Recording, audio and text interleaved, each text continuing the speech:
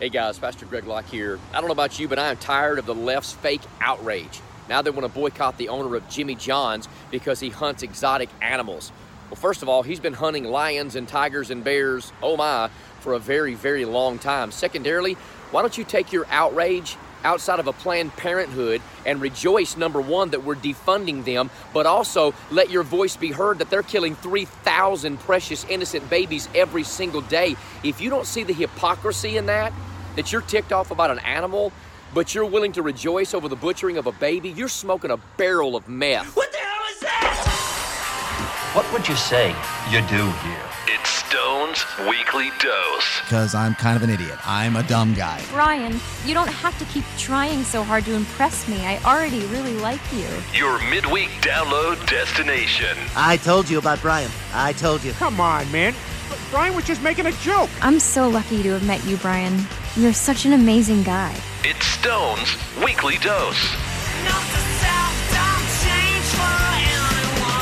And note to self, don't die. Oh, welcome in. Hello, how are you? I am doing good enough. Getting a late start to the recording this week, but it will be released on time. My name is Brian. You likely already know that. This is a Stone on Air podcast. You likely already know that. The Weekly Dose for August 28th, 2019.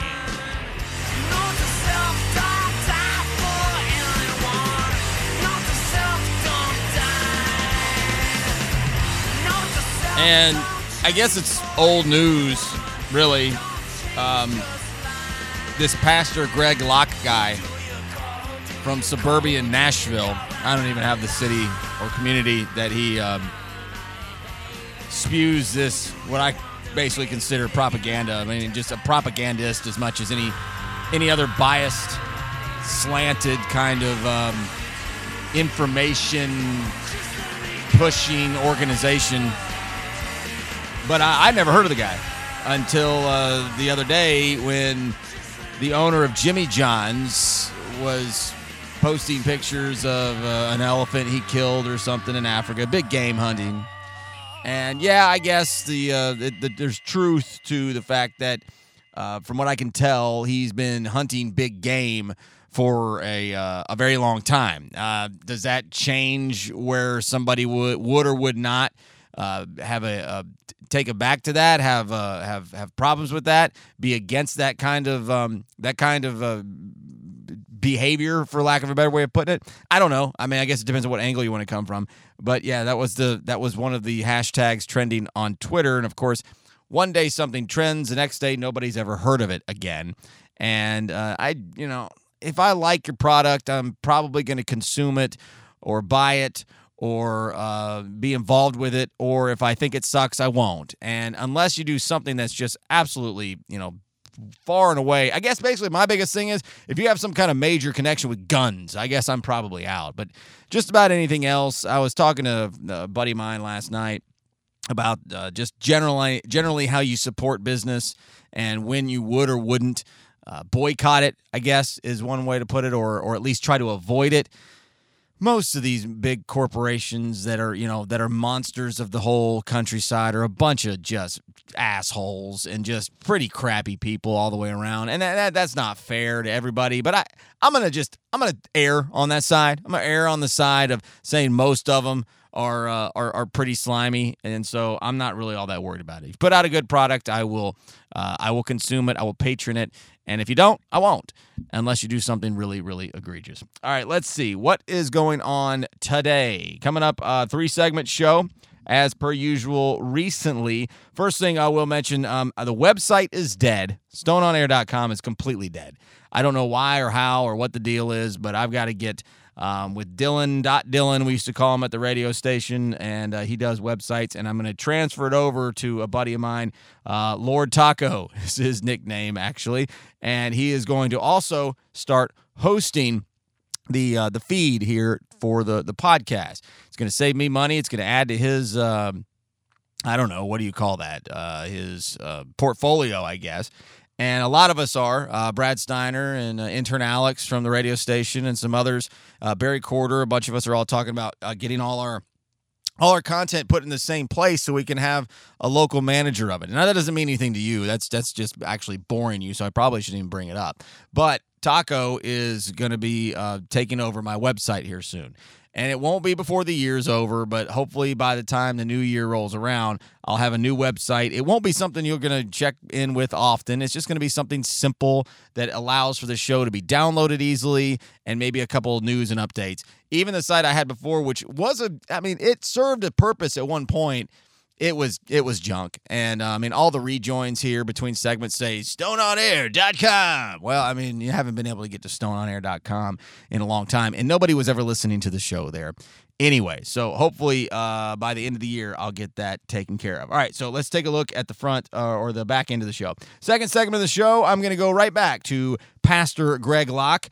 Look at some of his recent issues that he's had with his wife and basically not expose him for the fraud that he is because he's already been exposed for being an absolute fraud. Just going to talk about it out loud now because I didn't know about it till last week when I saw his video post on the Jimmy John's thing on Twitter. So I'll go into that in the second segment. And in the third segment, Andrew Luck retires from the NFL. And it's going to be less about that and more about, is the NFL in trouble, and I mean for real this time. For real this time. Not the fake outrage about, I'm not going because somebody did something this one time I wasn't even paying attention and I saw it on TV and on Facebook later.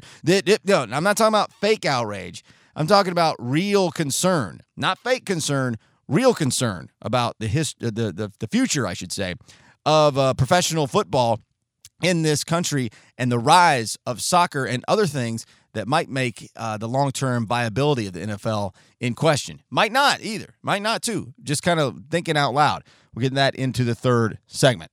But for the open here, I'm going to bounce through a lot of different notes to self that have either been on my phone or that I've actually written down on this piece of paper here and just kind of rapid fire them. First of all, I signed up for Audible to do books on tape. I think that's something that would be something I'd be interested in. I'm not sure. I'll find out as I get through the free trial. But I downloaded the Mueller report because it was free. Will I ever listen to it? I don't know. We'll see soon enough. I saw this the other day, or I heard about it anyway, on the Tony Kornheiser show. So Uber's luxury level, the higher end level of getting a ride is called Uber Black, I think. Is that right? Whatever it's called. It costs a lot more, and people who are of more prominence are going to want to take it to look flashier where they're going or whatever the reason be. I don't care about that. That's not what this is about.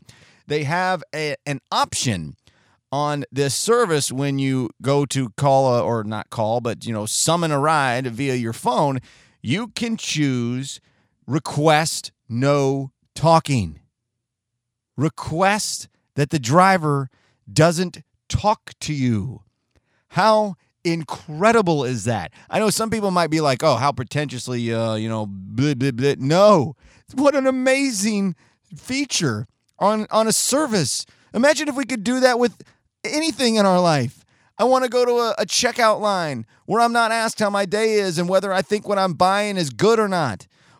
Imagine being able to go to the dentist and being able to say, I'm requesting that you shut your mouth while you have your fingers jammed into my mouth, scraping them with very highly damaging utensils that could mess me up. Shut your mouth, please. Imagine if you could do that anywhere else in consumer America.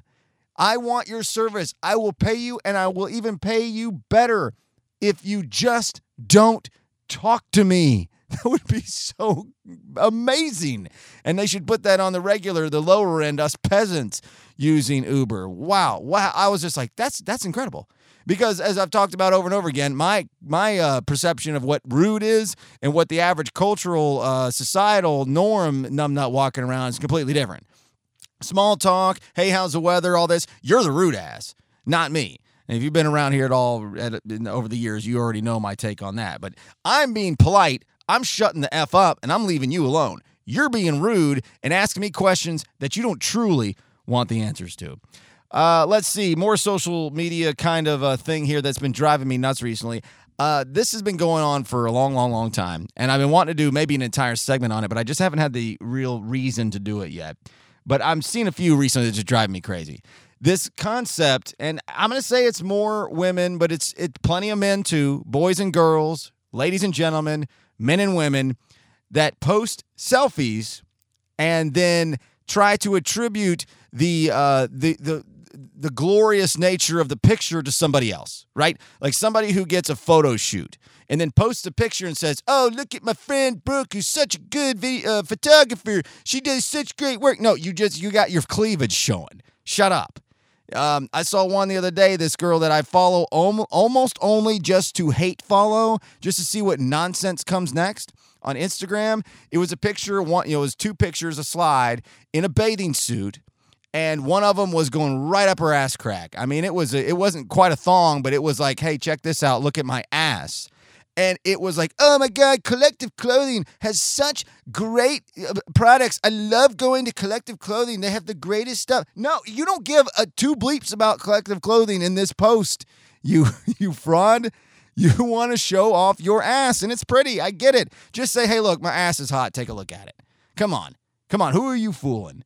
And it just happens over and over and over again. And I don't mean from a professional setting of a wedding or something like an event. That's different. This is not what I'm talking about. These are people that go out of their way to take pictures of themselves and then say somebody else made it look pretty. No, you know you made it look pretty, and your fake humility is shining very brightly. Stop doing it. And what else? One more thing, and then I'll get to my one little segment here, which I thought was funny as hell, and I don't think anybody's going to agree with me. Maybe a few people of a certain age, but not all that many. That in a moment. Soundcore, Stratton Tingle, he's my friend, and I like what that company does, what that initiative does. It promotes local music. Tim Boyd, I don't like. I hate Tim Boyd, Hamilton County Commissioner, District 8. And it was not long ago that Stratton went in front of the county commission, as Stratton heads up Soundcore, funded by the city, and asked the commission for additional funds for street performers, local art, local music, those kinds of things, which he should do. And I applaud him for doing that. And it's brave to get in front of an asshole like Tim Boyd. And the rest of the commission, some of them are not assholes at all, and some of them are. But Tim Boyd is the bona fide asshole on the county commission. He's one of those kind of MAGA emboldened types. And so they have their interaction. I meant to get with Stratton to ask him exactly how that went, and I never did. And then I look up the other day, like a week ago, and guess who has a new job with Soundcore here in Chattanooga that has, I've been told specifically, only has really the budget for one real employee and then a bunch of interns and volunteers and maybe a little bit of contract work. But I know for a fact that most of the time that this company has been around, this initiative has been funded by the city, it didn't have enough funds to have more than a full-time employee. And did it need one? I don't know. Another conversation for another day. But guess who is now on the payroll at Soundcore? Emily Kate Boyd. And now you're probably thinking, "Oh, well, that's certainly somebody kin to Tim, right?" Yeah, his daughter. I've met Emily in my life. She's a sweetheart. She's a nice girl. I'm not mad at her. I'm not mad at anybody. I'm just saying, connect the dots. All right? Connect the dots. And I am going to leave that right there on the ground, right over there by your foot. If you'd like to pick it up and look at that more, you go right ahead. If you would like to walk away from it and never think of it again, that is fine too. All right, so this is going to be tricky to do this again. I did a little trial run before the show, and it worked. We'll see if I can't pull it off a second time. Now, this is going to potentially bore a lot of people because you're not going to completely get where I'm coming from. But I think this is one of the funniest things, of the day anyway, right? Okay, not of my life or the week or the month or the year, but of the day. And it made my day. And it turns out it was just pretty much one of the bigger just local stories on Tuesday. This is from Chattanooga Times Free Press. Mark Pace is who wrote the piece. Barge collapses, equipment leaks fluid into Tennessee River. That's the story that will likely be in the paper today. And it's basically right over there where that the old ghost barge was. For any of you that don't know what I'm talking about, for years, there was a barge that was just deteriorating and becoming dilapidated on the other side of the river across from Ross's Landing.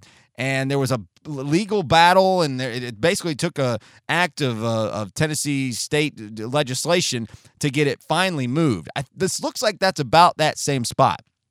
And apparently a truck became submerged in water and a crane fell in for whatever reason. It looks like that. I think that's exactly that same spot. And so this is from the piece that Mark Pace wrote and posted yesterday afternoon that will be available today. It's Tuesday's incident happened across from a busy day on the Tennessee riverfront. The Southern Belle riverboat navigated the river during the muggy afternoon. It chimed its upbeat tunes and honked its horn to the scores of visitors on the riverfront touring the World War II battleship, the USS LST-325, which was used in the 1944 D-Day invasion, which was docked for its final day in Chattanooga yesterday. And so he was posting this. I don't know if he was there reporting or if he was just there as a spectator. Either way, he was posting it on Twitter primarily, and that's what I'm going to look at, just give you an idea what it is. So these are several tweets all together. It says, a look at the top of the crane that has fallen into the Tennessee River directly across from Ross's Landing. It's attached to a truck that is now underwater that's sunk when the barge collapsed. Fire department is working with environmental cleanup company HEPCO to contain the oil that is leaking from the truck into the river. They're trying to get in touch with the owner to get more information about how much fuel might be in the truck. There are no injuries. Goes on and on, talks about the Coast Guard. We're now at a sit-and-wait stage. Containment booms are in place. Responders are now waiting on the Coast Guard spill response team to arrive from Nashville. It's just it's a play-by-play update via Twitter. And then came the final tweet, or at least the final tweet that mattered to me. And it was the first one that I saw, and I quite literally laughed out loud. I'm a huge Neil Young fan. And he often has songs like Sugar Mountain and Powderfinger and what's another one? Pocahontas. Songs that they're kind of stories that don't have traditional layout as rock and roll songs. They don't have verse, chorus, verse, bridge, verse, chorus, verse, bridge. It's just a long, drawn-out spoken story. And his final tweet was retweeted by Bill Colress, who is a friend of mine. I hope he's listening. I don't know if he listens to this podcast anymore. He is in South Carolina these days. He was one of the founders, maybe not the initial founder, but he was at least on the ground floor of the Pulse 15, 16, 17, maybe upwards of 20 years ago, here, the local rag, Alternative Weekly, and has been a freelance writer most of his life. And he retweeted this with a quote tweet that said, "That sounds just like a Neil Young song," something like that. And again, to this final tweet. Now, I'm going to read the tweet here. First of all, let me read the tweet, and then I'm going to try to connect it to the Neil Young song. It says, "We have the Southern Belle floating nearby, playing some favorite ice cream truck tunes and honking its horn.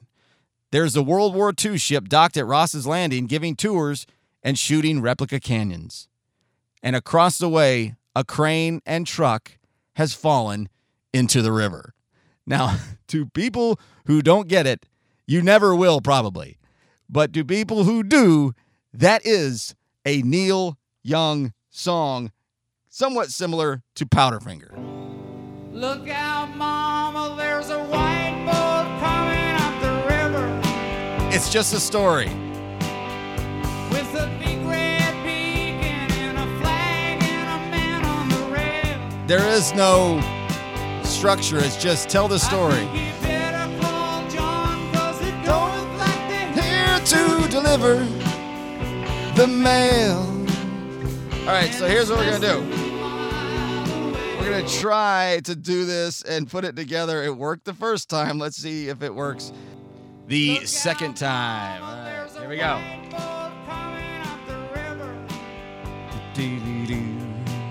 We have the Southern Belle floating nearby, playing some favorite ice cream truck tunes and honking its horn. There's a World War II ship docked at Ross's Landing, giving tours and shooting replica canyons. And across the way, a crane and truck have fallen into the river.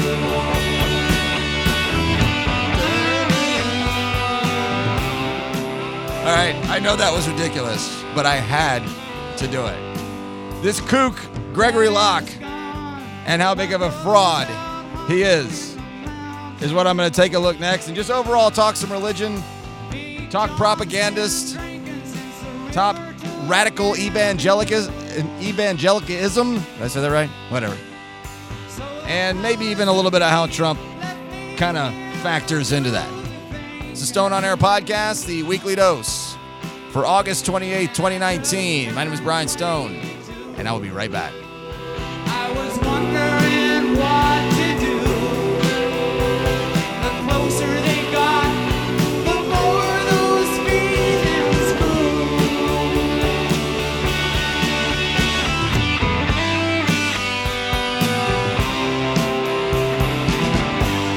Stone on Air will be right back. He's cool. StoneOnAir.com. Trump's support among white evangelicals is falling, but the vast majority have stuck by him as he repeatedly tests the limits of Christian values amid allegations of misogyny, racism, adultery, and his support for accused child molester Roy Moore. To what extent do you think evangelicals are looking at the president and saying, all right, he might not be born again, but you know what? He's getting done exactly what we want to get done, so that's all we need. I think that's a lot of it, because whether he is or whether he isn't, he's giving evangelicals a platform, and he's giving them a voice that we've always wanted, that I think we lost for a lot of reasons. So I think with a lot of evangelicals, it's not just blind fellowship, but it's the end justifies the means. Trump was elected with 80% of the white evangelical vote. Today, his approval with them stands at 63%. Still solid, but cracks are showing. That's me in the spotlight, losing my So, as I normally do when I do any segment that involves religious nature, I usually go with REM's Losing My Religion. And if you're thinking, God, that sounds like Bleep, where'd you get that version from? Well, this is from something they released, probably with a box set or something. It's called Outtakes in Time. Of course, a play on their record Out of Time, and it's just nothing but a bunch of outtakes. And I'm always fascinated with cutting room floor stuff. Writers, musicians, movies. I love the outtakes because it gives you a different perspective on how they put that together. Right, there's a different lyric that's not in the regular song. I mean, Pearl Jam's Daughter was originally called Brother. And a matter of fact, if I think about it now, I should probably put together a show playing the portions of a bunch of outtakes over the last 25, 30 years of music and how different they were on the front end. Ding, light bulb. I think I will do that at some point.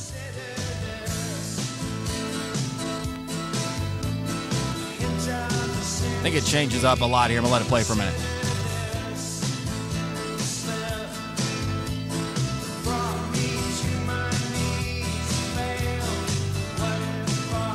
I guess that's not different at all.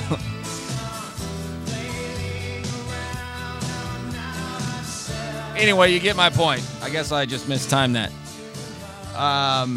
It ain't live radio, but it's close.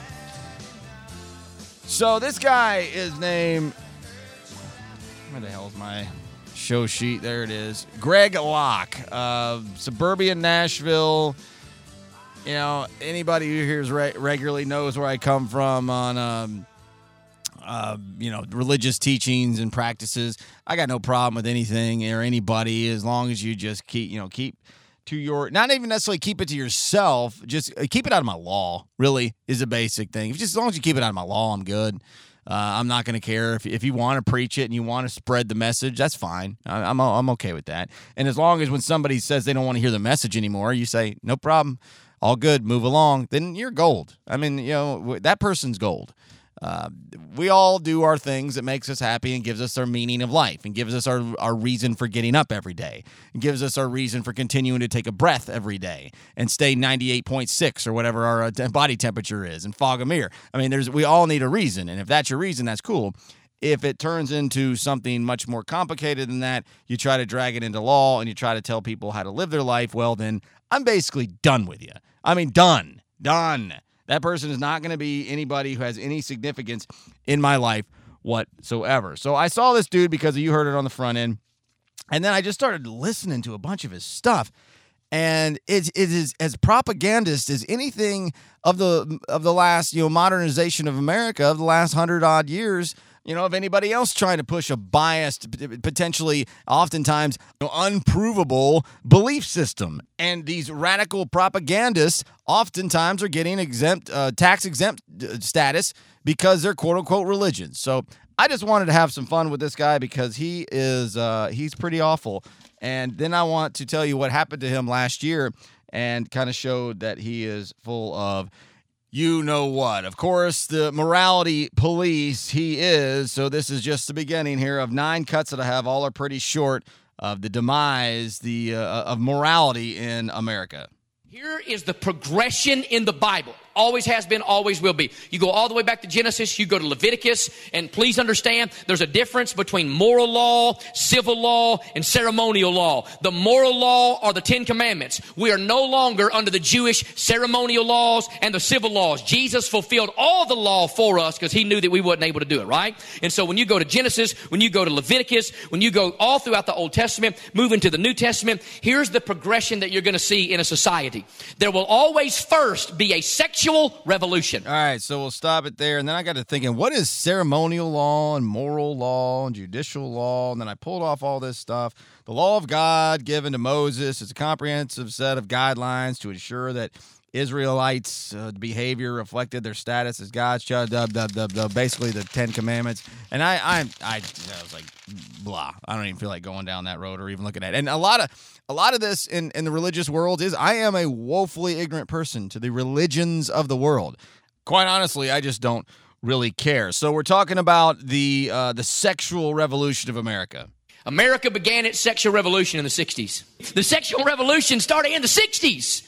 Right? Make love, not war. And we thought, it's just going to be a fad. It's just going to die out. And it got more naked, and it got more pornographic, and it got more perverse, and it got more wicked, and it got more adulterous, and it got more filled with fornication. So that today, where we are is you can't even hardly buy a bag of dog food without some half-naked woman's picture being all over the front of it. Wait. Hold on. Where are we getting bags of dog food with a half-naked lady on it? I don't have a dog, but I'd like to find, is there some cat food that has a half-naked lady on it? Because my cat Doudro and our new kitten here, Rumi, I wouldn't mind giving him some cat food that has a half-naked lady on it, which, of course, doesn't exist. I get it. It's for a dramatic effect, but Jesus Christ, this guy. All right, this is where he's not necessarily wrong, though. This is one of the few things he says out of all these clips that I don't actually completely disagree with. It is everywhere. It is so accessible. Listen, I just preached yesterday to 2,700 teenagers in the Gatlinburg Convention Center at the Teen Revolution Conference. And before I got up to preach in the other room, they had a girl session in one room and a boy session in the other room. And they had to take a 2-hour session to talk, to preach, to rant, to rave, and to counsel young men who were struggling with pornography. Why? Because pornography is not a problem. It is the problem in the American church. And it's more than just a problem in the American church. It's a problem in the American culture all the way around, and it's not just pornography. It's just the overstimulation of our entire societal norms. And there's a reason why so many people are having so many issues with so many different things. If you catch my drift, it's because there is it's just one more extreme after another in what we are exposed to, and that's been happening since the dawn of technology and television and the big screen and then cable TV and then the internet and magazines and different kinds of media to be consumed. I mean, that's been going on for a long, long time.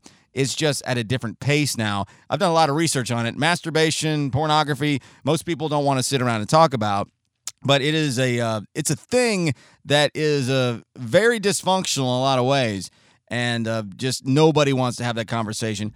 I'm not going to have any more on that right now. Maybe at some time in the future. So, of course, here we go. Who didn't know this? All this perversion, all this immorality, of course, leads to, homosexuality, right? And it always begins with a sexual revolution, which I promise you, every time in history has always led, number 2, to a homosexual revolution. You say, Brother Locke, you shouldn't use that word. Yes, we should.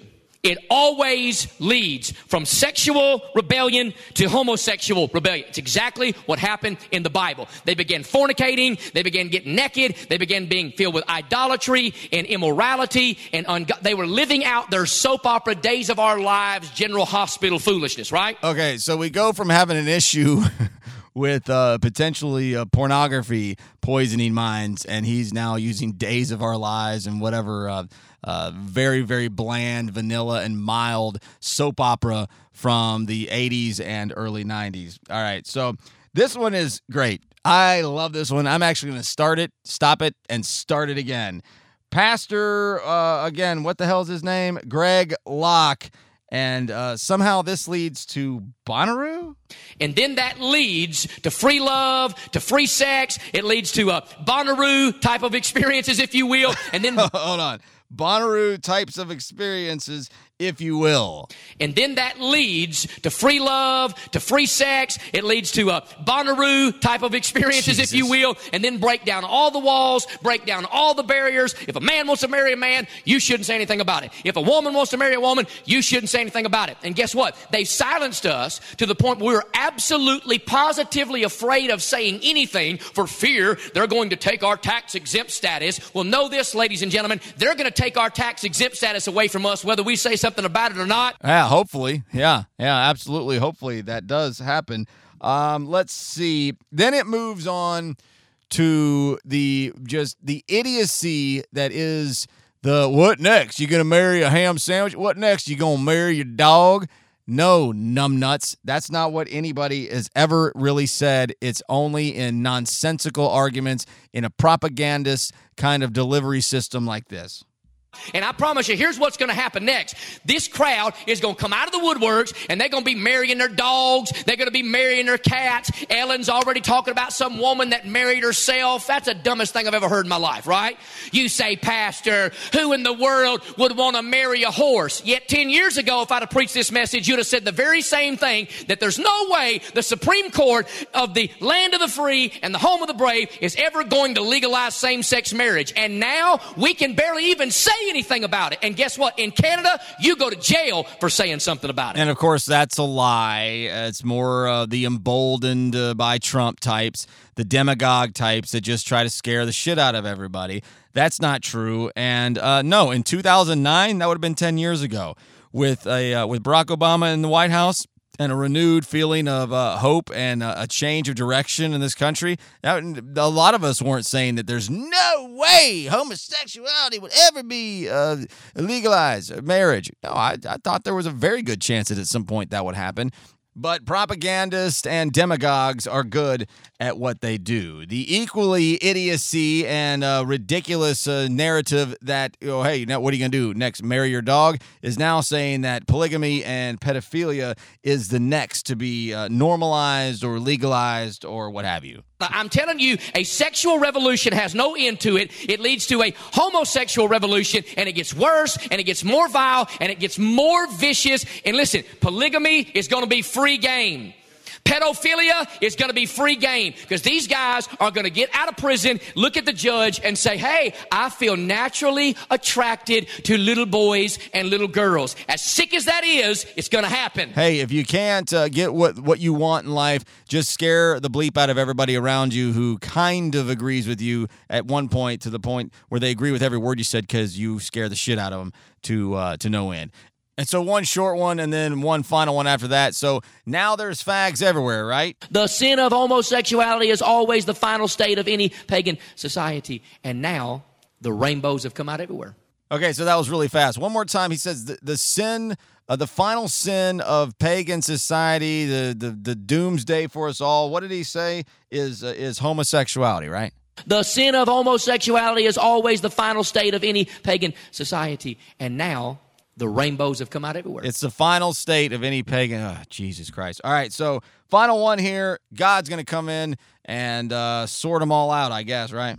And so it's not going to get any better. So don't listen to these health and wealth prosperity guys on all the tales. It's going to get better and better and better and gooder and gooder and gooder. No, it's not going to get better. Jesus said it's going to get worse. Paul said evil men and seducers shall wax worse and worse, deceiving and being deceived. And the only way to get it fixed is for Jesus to fix the whole thing. And one day he's going to return, set up shop, and become the king of the universe. And you and I better be ready because it's coming to a town near us. And guess what happened last year? This holier-than-thou, self-righteous prick was married, had a couple of kids and a couple adopted kids, and he got a divorce. Oh, right. Remember, you're not supposed to do that. God's not into divorce, man. He ain't into fags. He's not into divorce. He's not into drugs or fornication or any of those things, right?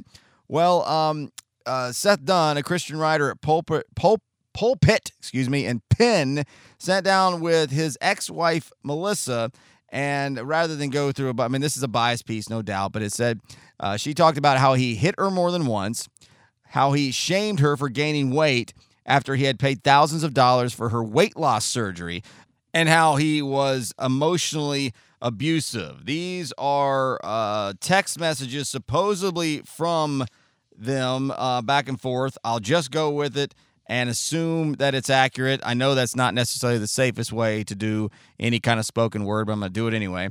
Let's see. It says, so I wanted to be back by noon, but I don't even care at this point. This is from Greg. Again, what is his name? Greg Locke. Pastor Greg Locke. It says, she responds, thank you for working with me. He responds, don't get used to it. You'll be sleeping with strangers in a month. Buck Wild is in your future, and you're the only one who can't see it. No response? Fuck you, Melissa. I got a tattoo on my arm. Enjoy your new haircut. You've probably already done it. Send that one to Mr. Fast, you deceitful bitch. Then another round says, he just picked me up and I had to stay, and I already asked a bunch of I don't know what that is. I can barely read it. Then it says, whatever. I also don't want you raped and killed. I'll be finished soon. Today broke my heart. I don't want to do this anymore. I don't care anymore. Your hair pissed me off so bad I could barely look at you. Your hair pissed me off so bad I could barely look at you. You look just like your mom. And for your own good, don't go back to the way you were. I can already see that you're starting to put the weight back on. Don't waste $10,000 because you're mad. That's the stuff about the weight loss surgery, and then she's getting fat. I mean, this guy's a piece of work. And then if that were not just all of it, you'd be like, okay, maybe he had a bad week. Fine. This is from, let's see, the Christian Post reporter, or the Christian Post, I should say, by one of their reporters. Popular internet pastor Greg Locke marries church assistant after divorce. After months of denying they were in an intimate relationship before his recent divorce, Greg Locke, the outspoken internet preacher and lead pastor of Global Vision Bible Church in Tennessee, has married his administrative assistant and his ex-wife's best friend. Locke, who has 4 children with Melissa, his wife, including 2 who were adopted, shot to internet fame when he posted a video on Facebook on April in 2016 criticizing Target for its new policies on gender-neutral bathrooms. He has since become well known for his support of hardline conservative values, including his opposition to divorce. Locke said Thursday he will continue preaching against divorce despite his failed marriage. As recently as January, his new wife was listed on Global Vision's website as an administrative assistant at the church. It was around the same time that it was reported that Locke had separated from his wife, Melissa, and had been courting his new wife. He was cheating on his wife. He got a divorce. He goes against everything he preaches, and this is a propaganda machine as much as anything else. For power, for money, for fame, for notoriety. I don't know what for exactly, but it's gross, it's disgusting, and the practice of religion and religious beliefs is one thing, and it's fine. This kind of stuff is a propaganda machine that can be as dangerous as anything else that can tear apart cultures and societies. And it's so much of this is now being emboldened by this just brash nature that is, it's okay to be an asshole. I talk about this all the time. It's okay to be an asshole, and hiding behind a propagandist message and a Bible and a book that people have supposedly read is as dangerous as just about anything else out there that's mind erasing, mind washing, mind blowing, and impressionable to numbnuts all over the rural southern South and other stupid asshole areas of the country. we are kind of a mess. Andrew Luck has retired at the age of 29, the now former quarterback for the Indianapolis Colts.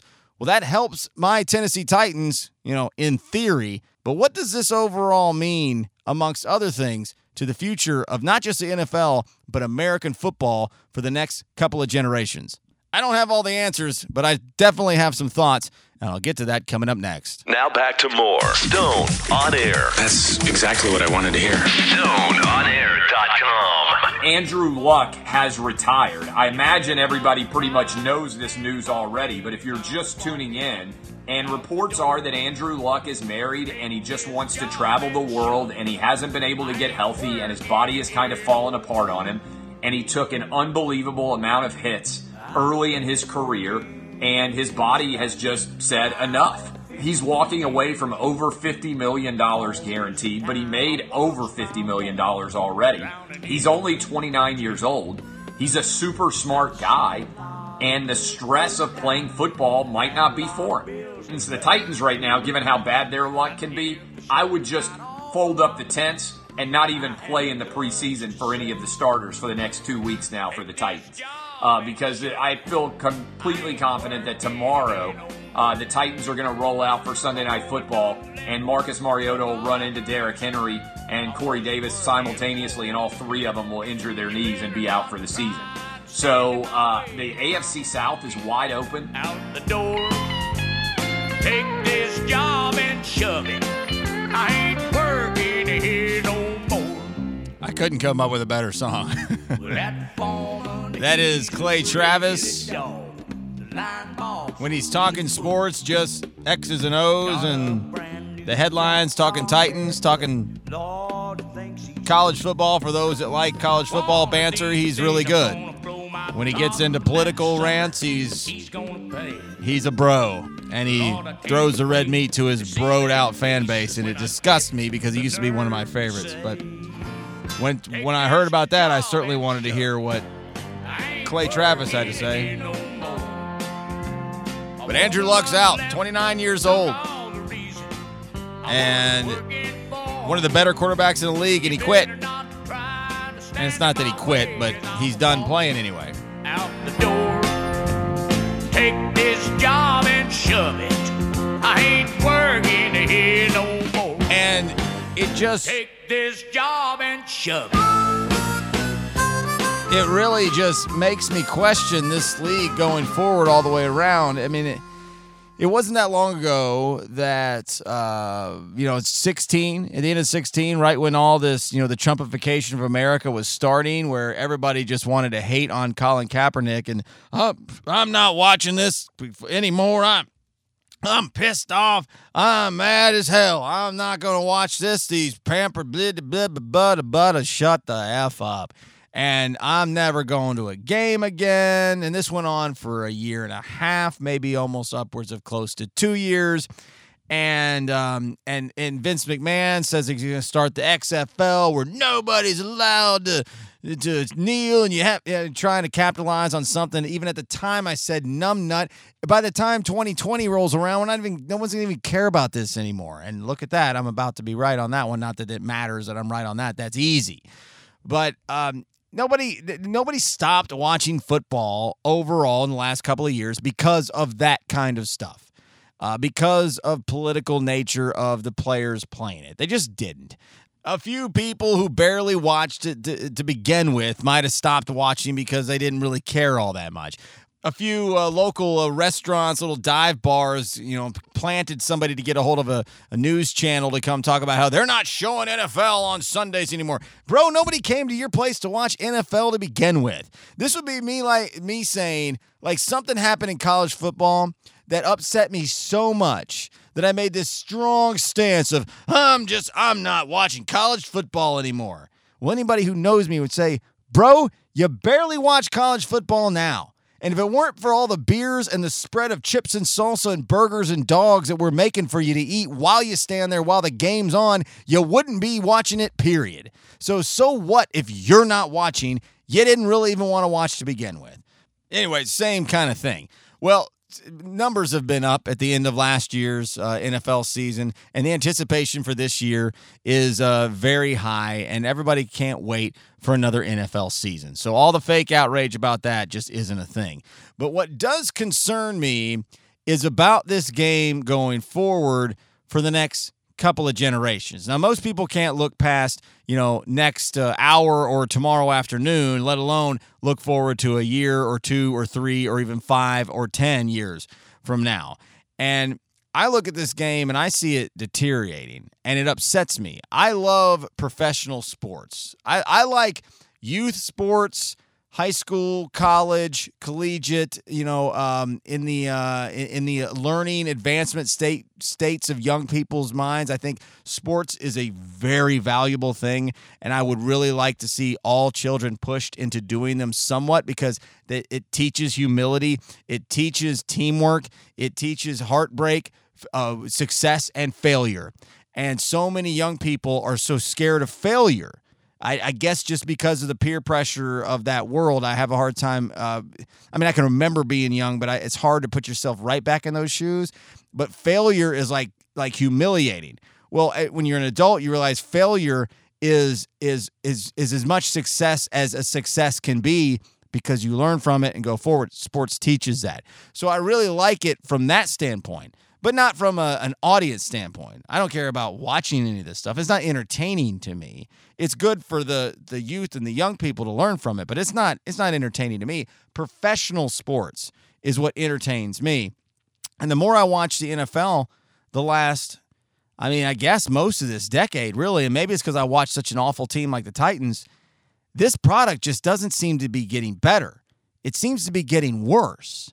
And part of that is because affluent people in this country are not letting their kids play football anymore because of all the obvious reasons. It's dangerous as hell.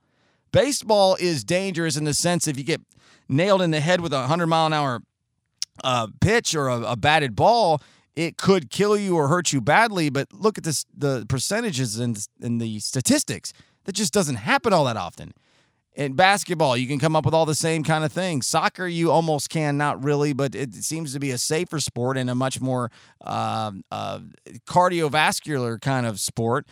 But football is, you can have your career ended every single snap of every single game for the entirety of your playing career, whether it's just as a kid or as a professional.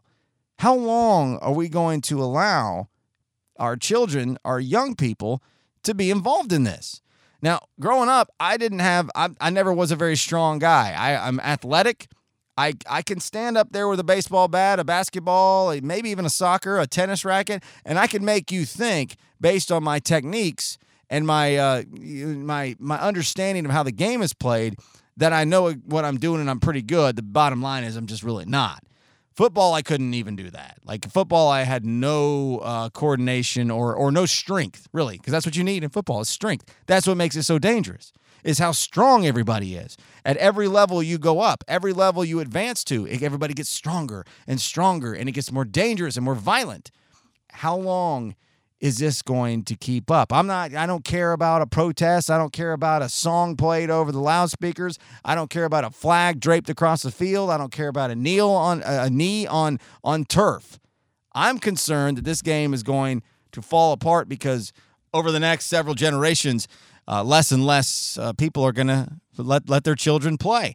And you're always going to have the more downtrodden areas of the country feel like it's their only way out. This isn't a white or black thing. It's a cultural, societal thing. And the most important player on the field is a quarterback. Look around. Look how many good quarterbacks there are in the NFL. Really, look around in college football. People act like the SEC and ACC and these power conferences are really high-quality players on the field. They're really not. The SEC isn't great. Alabama is amazing. Georgia is damn near close. And, a couple come here and there, LSU, Auburn, A&M occasionally, Tennessee once upon a time. Overall, these are not high-quality players, and most of them don't go on to play in the NFL. Most of them do not. A handful of them do, but not most. And then that just feeds into the NFL because the NCAA football, anyway, has become the minor league systems for the NFL. It's a nice way they've concocted that little scheme. And then, so why are there not as many good quarterbacks in the NFL? Because there's not that many good quarterbacks in college. And that's the only place you get your quarterback. So you look around the NFL and you see all these players, and they're not very good. And then you get a player like Andrew Luck, who is incredible. He's also affluent and has a degree from Stanford, an engineering degree, as a matter of fact. He's got so many options in life. Why the hell would he want to play football? There's no reason for it unless he has a love for it, which clearly he doesn't. And so you wonder which the next 10 years, are we going to be down to only like 2 or 3 good quarterbacks in the leagues? Just look around. I don't have a list in front of me, and I'm not trying to come off the top of my head here, but do you think there's 10 good quarterbacks in the NFL? 10 like pretty good, like above average quarterbacks. Maybe close to 10, probably more like 5 to 7.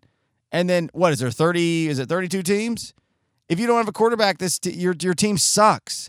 And if you just have an okay quarterback, your team is just good enough to break your heart, which is where I'm at with the Tennessee Titans. And for the first time, and there might be a lot of other variables in my life that are making me go this direction, but as I pay for these damn Titans tickets, the PSLs I bought on the front end, and the yearly tickets that I lose, $800 on minimum, do I want to keep doing this?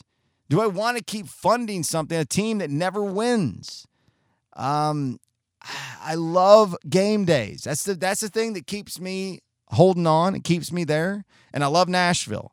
So those two things keep me holding on. Game day on a Sunday down at the stadium is so much fun. It's not necessarily about winning championships in that setting. It's about having fun with your friends and your loved ones. I love that. That's why I still participate in so much college football pageantry on Saturdays when I get the opportunity, whether it be at UTC or in Knoxville. Those are the only 2 places I ever do it at. But I enjoy it because, man, this is great. This is fun. Look at the fall, crisp weather. We got TVs and dips and chips and drinks and friends and pop-ups and all this and music. And man, this is fun. Now, once the game starts, I barely care anymore. But there's so many parts of it that I get and I love. I just wonder how long those things are going to last as this sport continues to decline in overall quality talent, because it really, really, really is declining in quality talent, because for the last couple of generations, less and less people who have the means to have their athletic children learn to play football at the highest level are pushing them to do other things. And Andrew Luck right now, retiring at the age of 29 years old, is great for this season 2019 for my Titans, because at least gets one of these teams out of our way and maybe we can make the playoffs. That's selfishly all I care about right this minute. But it makes me look into the future as if 10, 15, 20 years from now. Do I still want to pay $2,000 a year for season tickets to a team that never wins? And because of the lack of quality talent and just the overall kind of the stars have to align in this sport for you to have everything go your way, and it just feels like nothing's ever going to go the way you want it to, do I want to keep doing this? I'm 40 years old next year. Maybe I don't. And that frightens me because I've always loved it. When I got the tickets in 2013, I was so excited because for so many years I was like, I want this. I want to have something within my friends and family group where we can always go maybe to a Titans game and we can always convene in Nashville and have a time. But it's like, yeah, Jesus, I just don't know. No. All right, that's it. That's all I got. I know none of that is like a burning new take, if you will, as they talk in hot sports opinions. But it does worry me because it's something I care about. And also this year, I got to make sure and I remember is that part of the reason I don't care as much is because the Braves are effing great. And this is going to be a hell of a pennant race. And we're one of the best teams in baseball. And really, at the end of the day, baseball is my sport. So I'm going to go back and watch some Braves baseball and might talk some here in the future. Sorry, Mahoney. It depends on how far we go into the pennant race. Y'all have a great one. I'm going to put the wraps on this. August is over. Mwah. Kiss you later. Goodbye, August. September and college football is here. Cooler temps on the way, even though Labor Day weekend is going to be a scorcher. I love you to death. At Stone on Air on all social media is how you can get a hold of me. Rate and review if you feel like it, which nobody ever does, so I don't expect that. But if you are kind of feeling a little adventurous today, maybe seek out the iTunes, Apple Podcasts, rate and review, and say, hey, this show's awesome, or hey, this show sucks. Either way, I'd appreciate it. Y'all have a good one. We'll do it again on the first Wednesday of September. See you later. Bye.